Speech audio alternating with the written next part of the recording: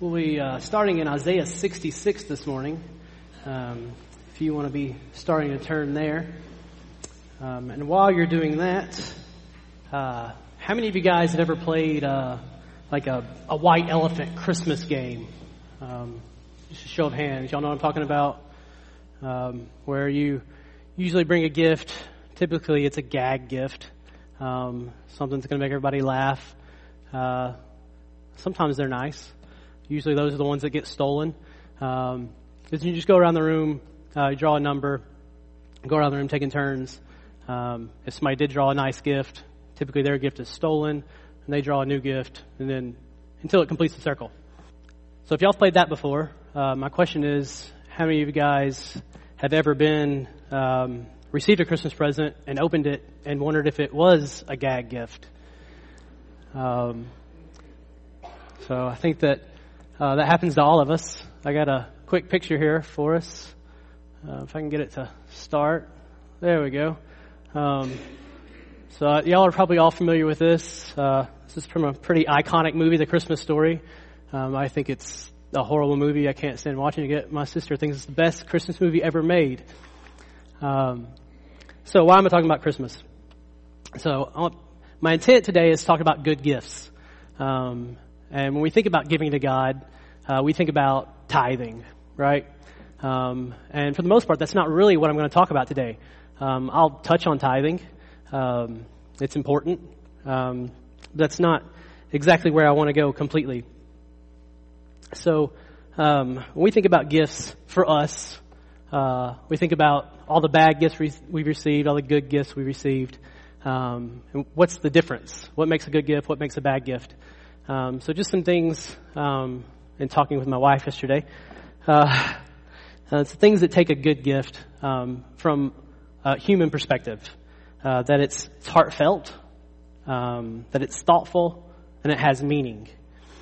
I'm guilty of giving some gifts after marriage that didn't meet those requirements.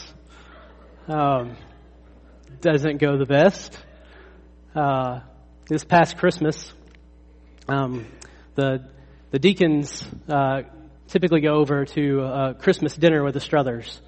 And if you were there, one of the questions was, what's a memorable gift?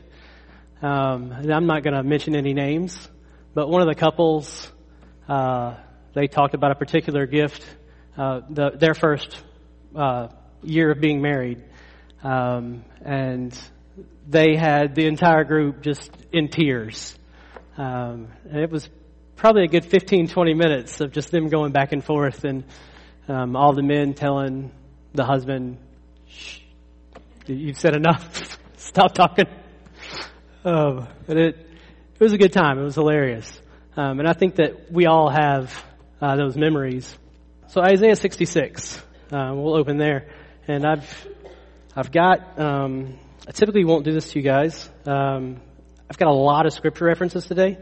And that's one reason I did a PowerPoint. A lot of them will be on the PowerPoint, just to kind of save you from flipping all over the place. I know that it's hard for me to focus listening to somebody preach when I'm flipping every 30 seconds to a different scripture.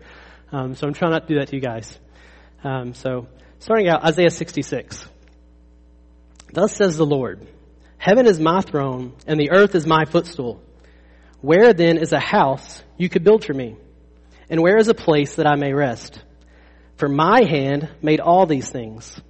Thus, all this came into being, declares the Lord. But to this one I will look. So this is what he's looking for. To him who is humble and contrite of spirit, and who trembles at my word. It goes downhill from here. But he who kills an ox is like one who slays a man. He who sacrifices a lamb is like one who breaks a dog's neck. He who offers a grain offering is like one who offers swine's blood. He who burns incense is like one who blesses an idol.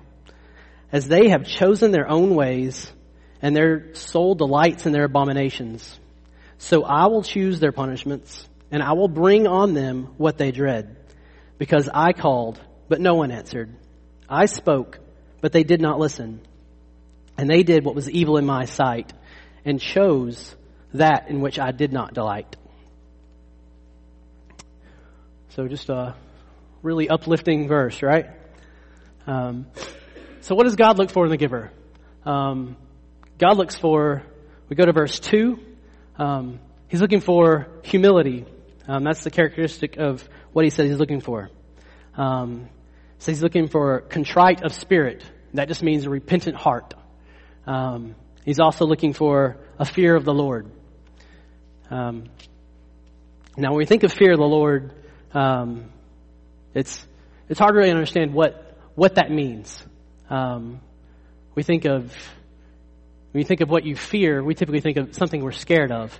And it's more of that than just being scared of God. It's having a respect for God, a reverence for God.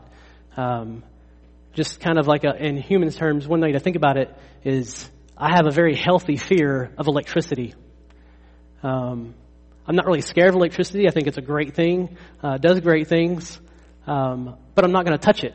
I've touched it before and it doesn't go well. One thing that happened when I worked for the fire department is a taxi driver had pulled over the side of the road and fell asleep. And while he was sleeping, a storm came through and blew a power line over and it landed on top of his car. And so he called the fire department. If you ever call the dispatcher with an emergency and they have no idea who to send, they'll send the fire department. And that's the way it works. So the fire department doesn't work with electricity at all. So we get there and this guy is freaking out. That there's this electrical line on top of his car. He wants to get out and we're telling him, no, don't get out of your car. Don't touch anything. So he's just sitting there and he's in tears. He's upset. We're telling him, you're fine as long as you sit still. Just stay, don't do anything. So we wait for probably an hour for the electric power board to show up, the electric company, and they get out and the guy walks over to it and grabs it with his hand and throws it off the guy's car. And we're all like, what are you doing? So my officer at the time, he said, well, I'm glad you did that. And the guy from the electric company says, it's just 240 volts. It's not going to hurt you that bad. It's no big deal. Y'all could have done that and left. He said, look, I don't ask you to walk into a fire. You don't ask me to touch electricity. So I have a healthy fear of electricity. I think most people in this room probably do, unless you're an electrician and you're crazy. But so moving on. So that's what it is. A fear of the Lord is a healthy, reverent fear of the Lord. To know that God is all-powerful, God is holy, God is more than we will ever be, and we are nothing without God. So to put yourself and your mind just into that is a fear of the Lord. So what was the attitude of the giver? Why was the attitude of the giver wrong in verse 3? So it says they have chosen their own ways and their soul delights in their abominations. Well, let's go back to it because all these things sound good when you're reading them. But he who kills an ox is like one who slays a man. So why is it bad to kill an ox? He sacrifices a lamb is like one who breaks a dog's neck. We think about Old Testament sacrifices, all the sacrifices they offered. A lamb is what we most associate with that. So why is that like breaking a dog's neck? The importance of that being a dog is, I didn't really know this until studying this week, that a dog in Jewish heritage is considered an unclean animal. But a lamb is obviously not. So it says, he who offers a grain offering is like one who offers swine's blood. A grain offering is also another offering that the Jews are required to give. So why is it like one who offers swine's blood, which is a pig in Jewish and Islamic culture is the most horrible thing they can think of. In the book of Revelations, it talks about the abomination of desolation. A lot of people associate that with Nero. He came and put a pig's head on the temple. And so a lot of people believe that that was what it's talking about there.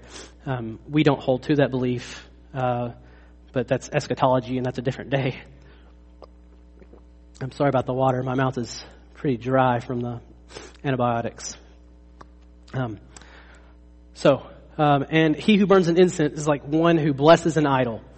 So we're comparing all these good things on this hand to all these evil things on this hand. And why is that? So the clue is how God closes it out, that they've chosen their own ways and their soul delights in their abominations. So they're coming and doing these good things, and their heart is not where it should be. They're doing these just half-heartedly, just out of practice. It means nothing to them. And that's what these verses are saying here. So, just going back to good gifts and bad gifts. So God desires your heart.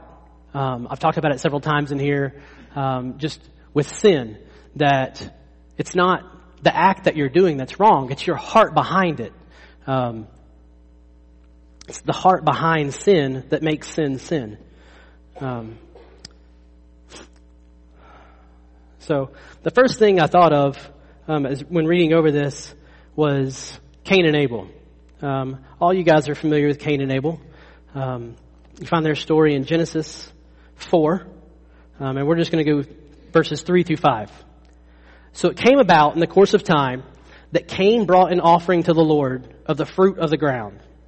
Abel, on his part, also brought out the firstlings of the flock and their fat portions. And the Lord had regard for Abel and his offering. But for Cain and his offering, he had no regard. So Cain became very angry, and his countenance fell.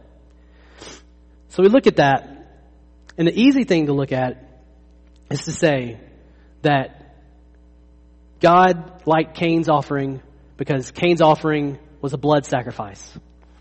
Abel's offering was a blood sacrifice. Cain was a farmer.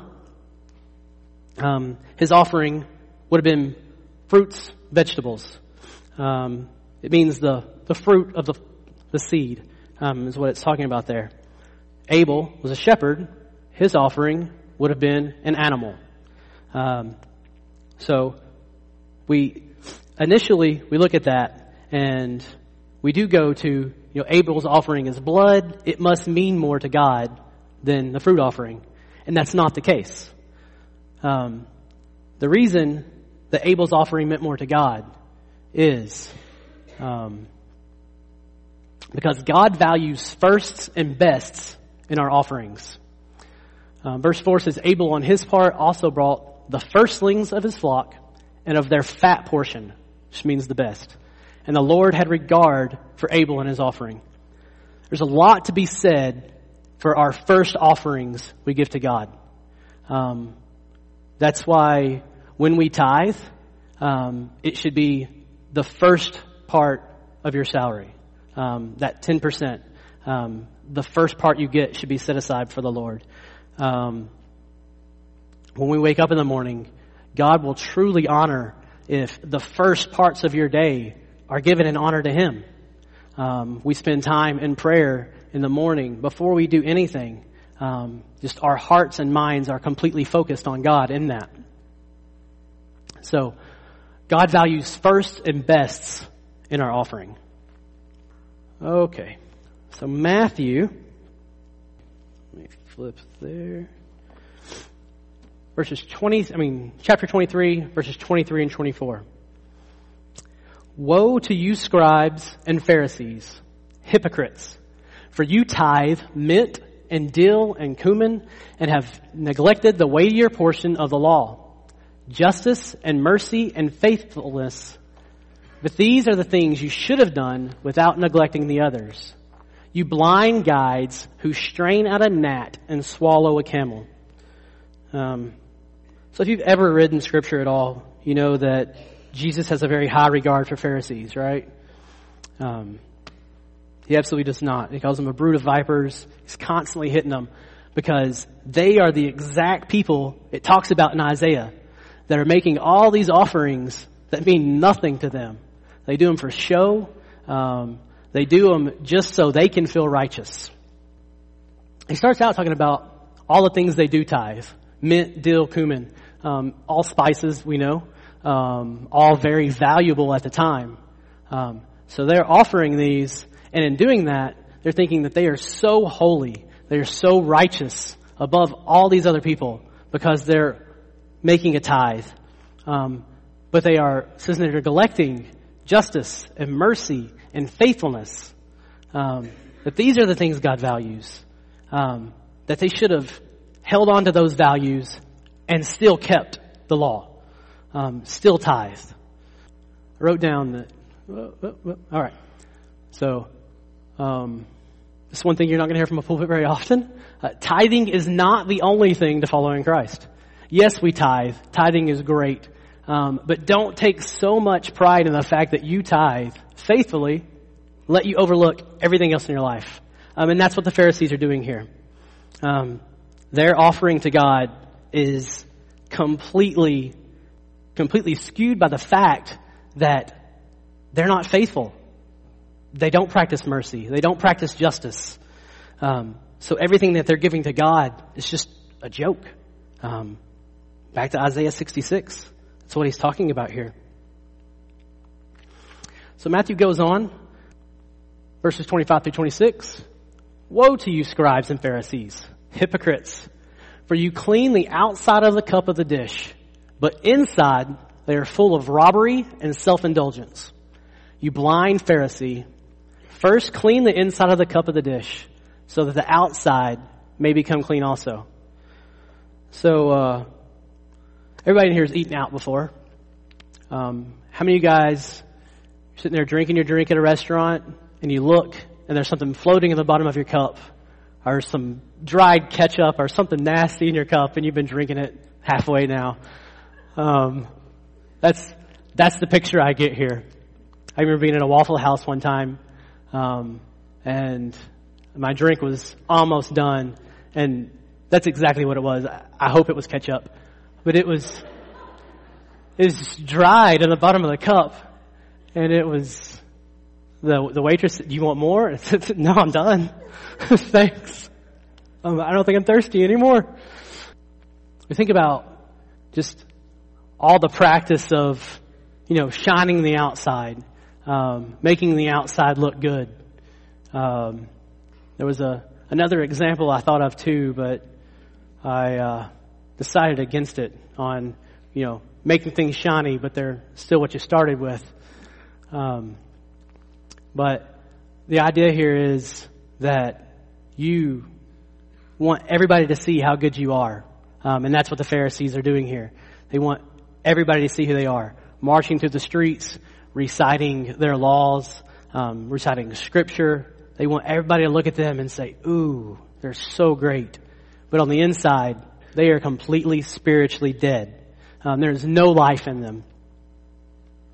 Which leads us to the last part of Matthew. So if the inside is dirty, it doesn't matter what the outside looks like. So, verses 27 and 28. Woe to you, scribes and Pharisees, hypocrites! For you are like whitewashed tombs, which on the outside appear beautiful, but inside they are full of dead men's bones and all uncleanness. So you too outwardly appear righteous to men, but inwardly you are full of hypocrisy and lawlessness. I mean, that's that same idea here, but he just takes it one step further. To think about a dirty dish and eating out of a dirty dish, that's disgusting. But to think about eating beside a decaying body is a lot more disgusting. We don't want to be near that. And that's what Christ is saying here. This is one verse. It was a little too long for me to put it up here. So if everybody will turn to Luke 18. We're going to be doing verses 9 through 14. Starting in verse 9, chapter 18, verse 9. And he also told this parable to some people who trusted in themselves that they were righteous and viewed others with contempt. I'll stop right there real quick. I read a quote recently. I can't think of what theologian it was from. But the gist of what he said is, if you look at other people and judge their sin as greater than your own, then you have no concept of what sin is. Because there's nobody that's worse than you are. There's nobody that has more sin in their life than you do. But we're all sinners before God. So picking up in verse 10. So 2 men went into the temple to pray. One a Pharisee and the other a tax collector. So what he's doing here is, the Pharisee is considered the high righteous people of the day. The tax collector, the most hated people in the Jewish community. Because they turned on their own people. They're thieves. They're murderers. Hated people.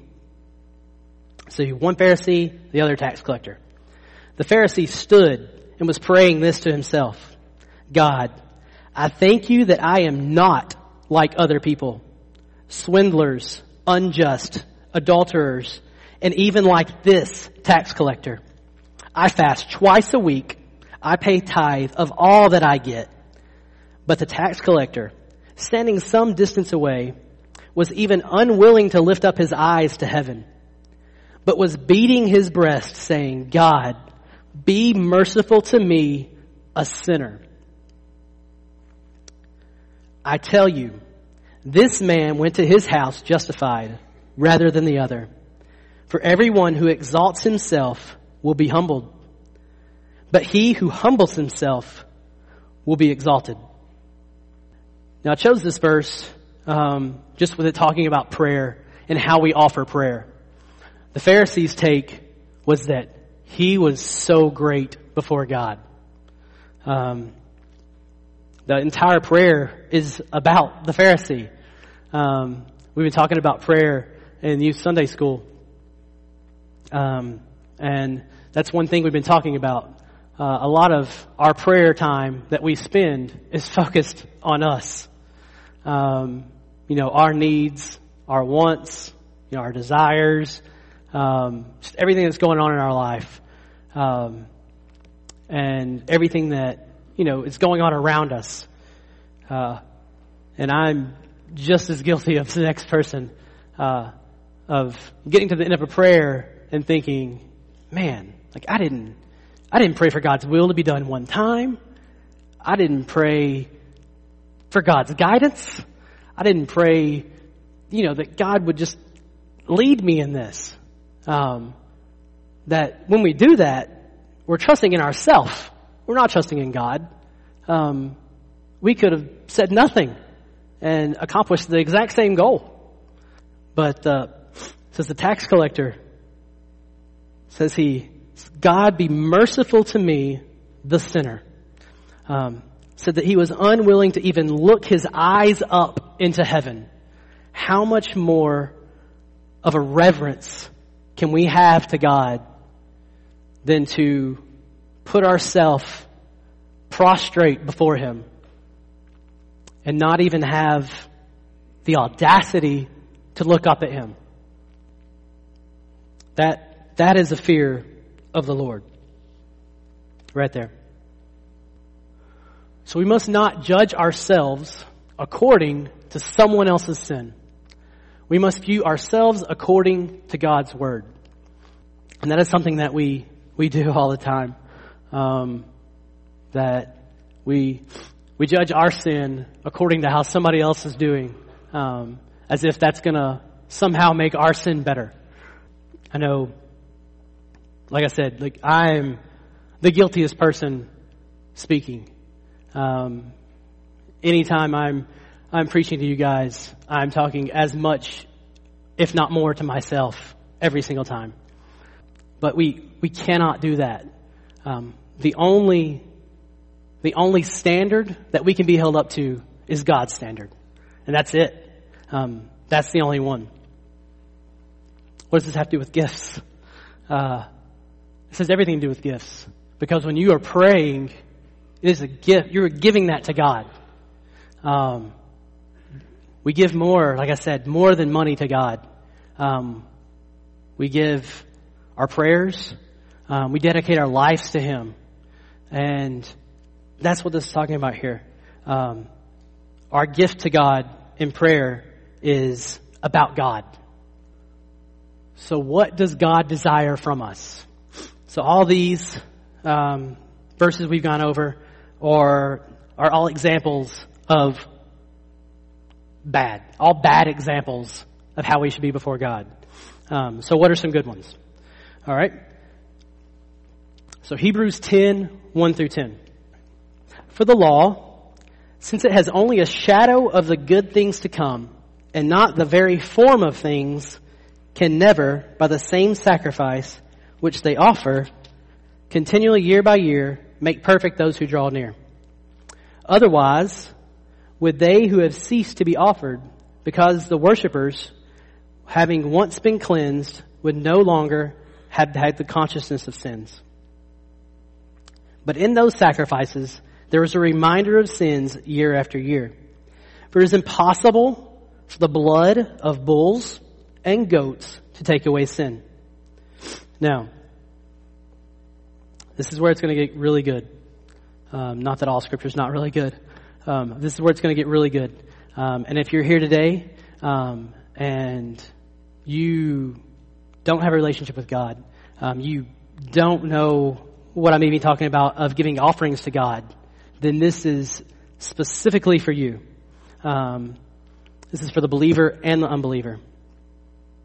So it's impossible for the blood of bulls and goats to take away sins. Verse 5. Therefore, when He comes into the world, He says, sacrifice and offering you have not desired, but a body you have prepared for me. This is Christ speaking, or about Christ.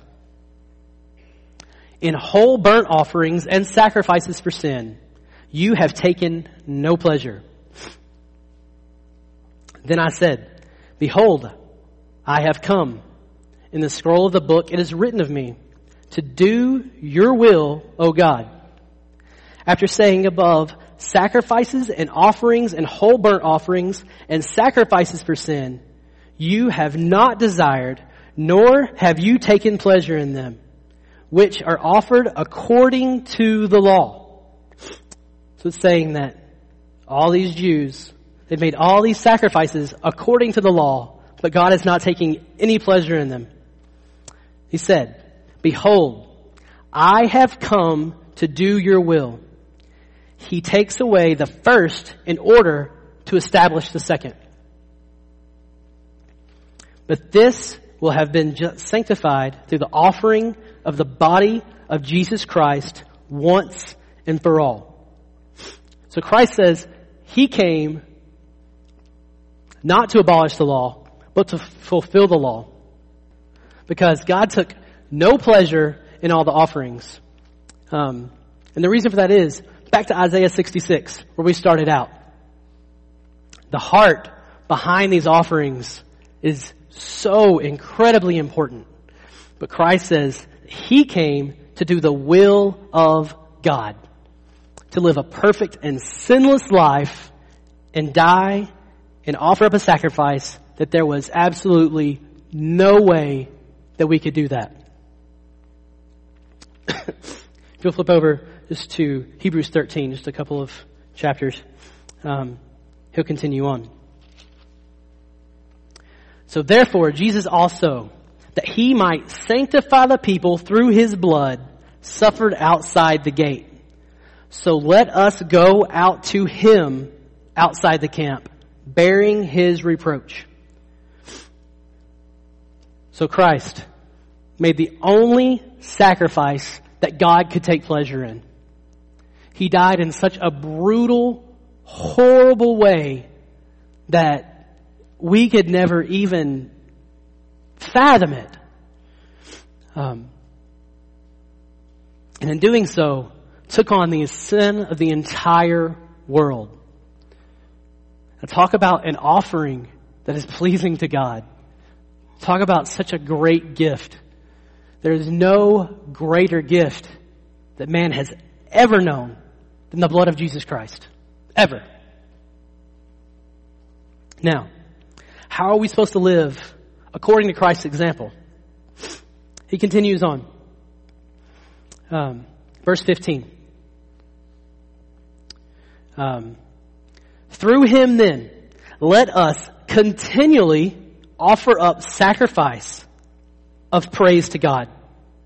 It says nothing about money, nothing about tithe.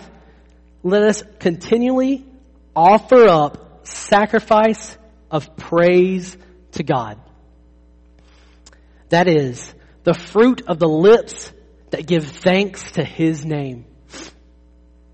When we think about prayer, I said a few minutes ago that we think about, all the things that we come ask for. We think of such a small part of prayer, just supplication, and that's it. But there's so much more in prayer that we can be doing.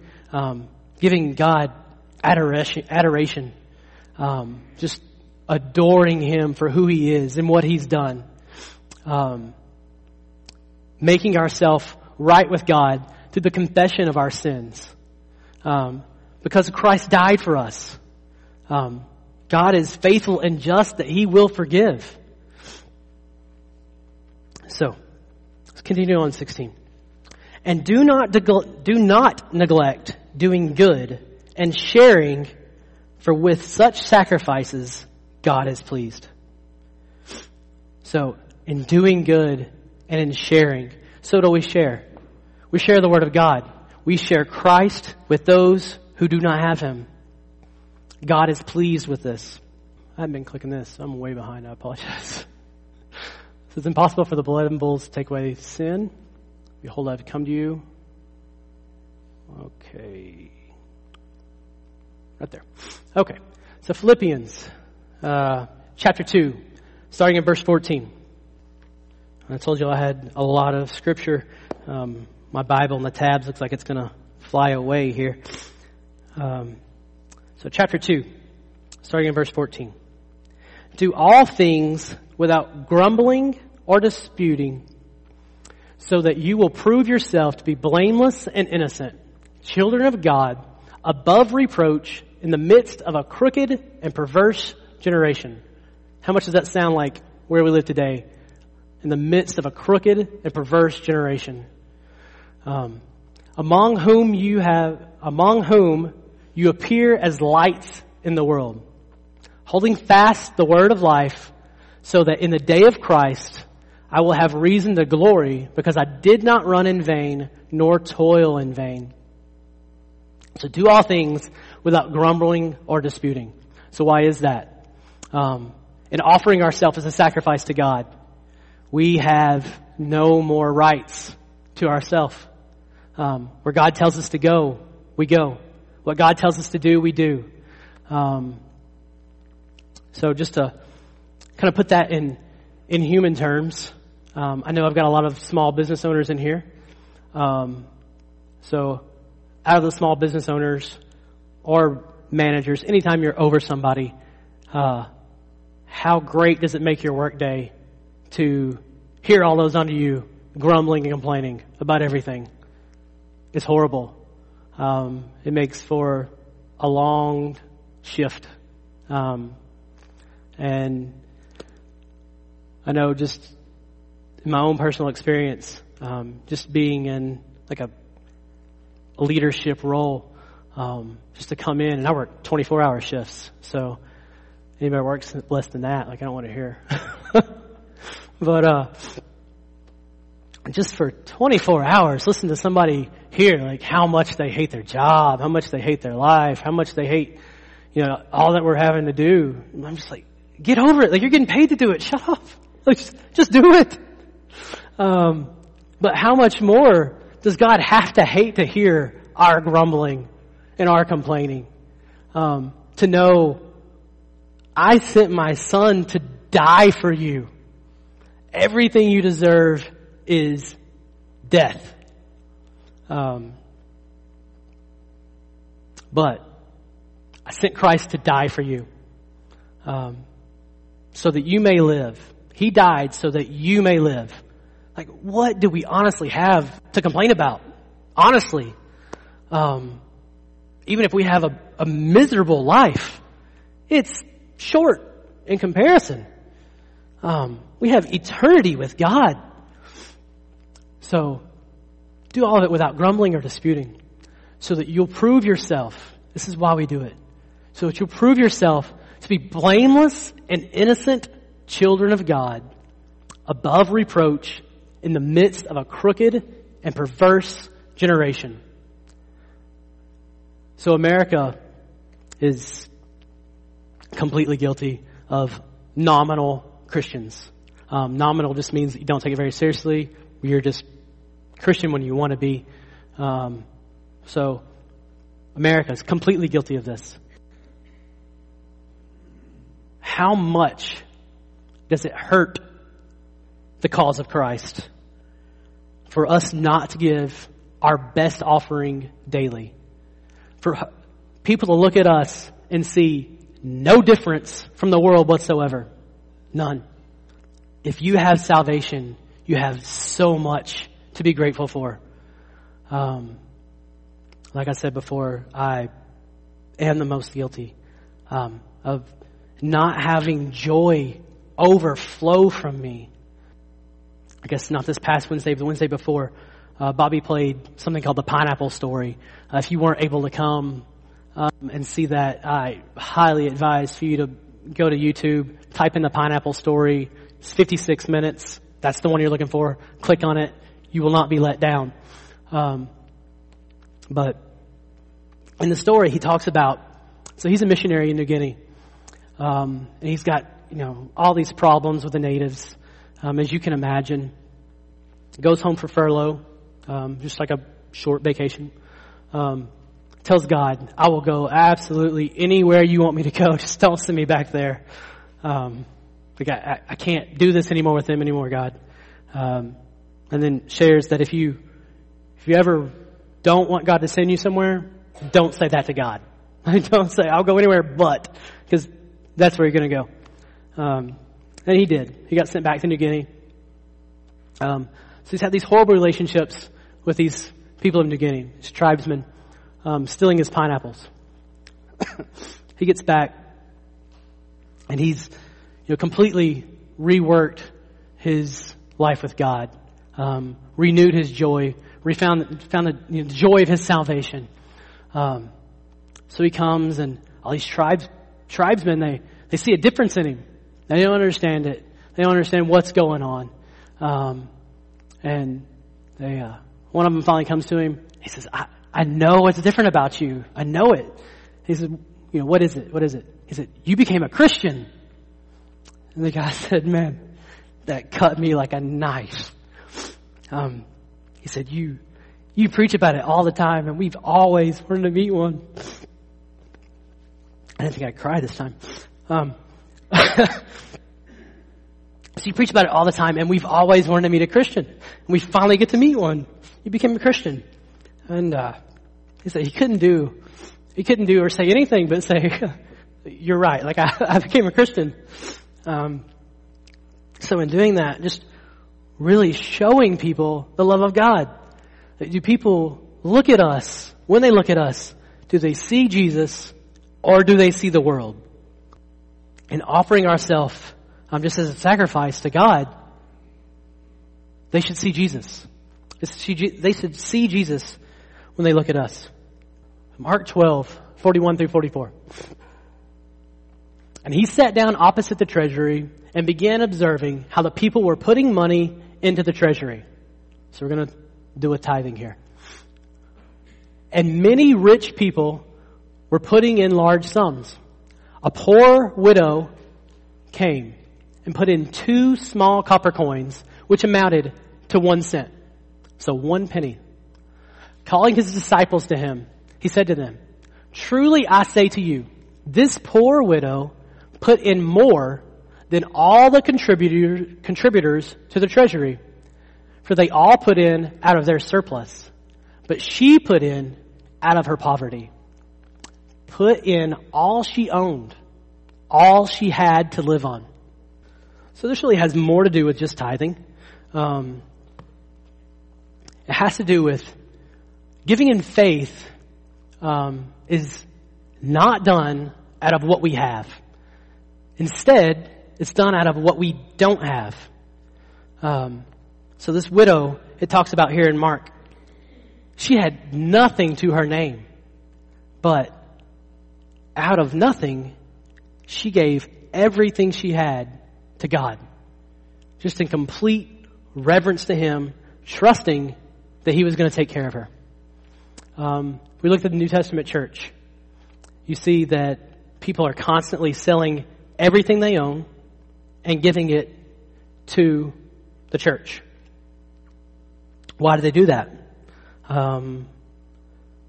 It wasn't to live in like some sort of like commune. It's because they knew that in giving up everything, that Christ would give them more in return. And the danger in that is what we have today is it's known as prosperity gospel. That if you see it a lot on TBN, if you send in $100 today to me, God's going to send you 1,000. That's not the idea here. The idea is that you give everything to God out of faith, without any like expectation, exactly, without any expectation that you're getting back anything in return. It's just in faith and obedience to God. So real quick, this verse, y'all have all heard, and I'm almost done. Thanks for staying with me. Romans 12, 1 through 2. Therefore, I urge you, brethren, by the mercies of God, to present your bodies a living and holy sacrifice acceptable to God, which is your spiritual service of worship. This is your gift. And do not be conformed to this world, but be transformed by the renewing of your mind, so that you may prove what the will of God is, that which is good and acceptable and perfect. So what we've been talking about the entire time, being a sacrifice to Christ, giving your life in such a way that He owns you. He owns everything about you. And that goes so against the grain of American culture. But we don't live by American culture. We live by the Word of God alone. Jesus wraps a lot of this up for us. So what are the two greatest commandments? So we all know them, right? Love the Lord your God with all your heart, soul, mind, and love your neighbor as yourself, right? So Mark 12, 28 through 31 is where you find this. One of the scribes came and heard them arguing, and recognized that he had answered them well, asking him, him's capitalized, talking about Jesus here, what commandment is the foremost of all? Jesus answered, the foremost is, hear, O Israel, the Lord our God is one Lord. As I was reading this last night, kind of preparing for today, thinking that one sentence really gets left out. Like, honestly, like when I think about the two greatest commandments, I don't even associate that with this. But it's such an important part of it, that the Lord our God is one Lord. There's nothing else. No one else. And you shall love the Lord your God with all your heart, with all your soul, with all your mind, and with all your strength. So how are we doing that if we're living for ourselves? And the answer is we're not. The second is this. You shall love your neighbor as yourself. There is no other commandment greater than these. Now, if we're going to live a life that's dedicated to God, that life has to be lived in love. So our love for God is what compels us to live according to His will. Our love for others is how we imitate Christ and how people will know Him through us. If you want people to know that you're a follower of Christ, then love them. Love God And let that love come through you to them. So just to wrap all this up, and in honor of Valentine's Day, speaking of good gifts, don't get a bad one. 1 Corinthians 13, 1 through 7. 1 Corinthians 13 is known as the love chapter. So if I speak with the tongues of men and of angels, but do not have love, I have become a noisy gong and a clanging cymbal. If I have the gift of prophecy, and know all the mysteries and all knowledge, and if I have all faith, so as to remove mountains, but I do not have love, I have nothing. And if I give all my possessions to feed the poor, and I surrender my body to be burned, I do not have love, it profits me nothing. Love is patient, love is kind, and is not jealous. Love does not brag and is not arrogant. It does not act unbecomingly. It does not seek its own. It's not provoked. It does not take into account a wrong suffered. It does not rejoice in unrighteousness, but rejoices in the truth. Bears all things, believes all things, hopes all things, endures all things. So if you look through these verses, just with the eyes of all the things we've talked about today, all the verses we've talked about today, it is impossible to live as a holy sacrifice to God without love. And that's what I'm leaving you guys with today. That without love, we do not honor God. If you want to know how to give God gifts that pleases Him, whether it be money, prayer, time, obedience, anything, look at it through the scope of love. If your relationship is right with God and you love God according to what the Scripture says you should, then you will live and give the gifts that God desires. So let's pray. Dear God, thank you so much for all you've given us. Thank you for your word and how it can cut to our heart. Father, I pray that you would just continually, Lord, cause us to examine ourselves in light of your word. Father, that we would measure ourselves according to what your Scripture says. Father, I pray that just as a congregation, Lord, that we would be a light to this community and to the whole world, Lord. Father, I pray that you would revive us. Father, revive our hearts to be used by you. Let your love overflow us, Lord, and just flow out into the community around us. Father, into all the world. Father, I pray that you would cause revival to start here. Father, I pray that you would just continue to have patience with us, continue to give us grace and mercy when we displease you. Father, I pray that we would see ourselves for what we are. Father, but that in that we would be able to find the hope and see ourselves according to you.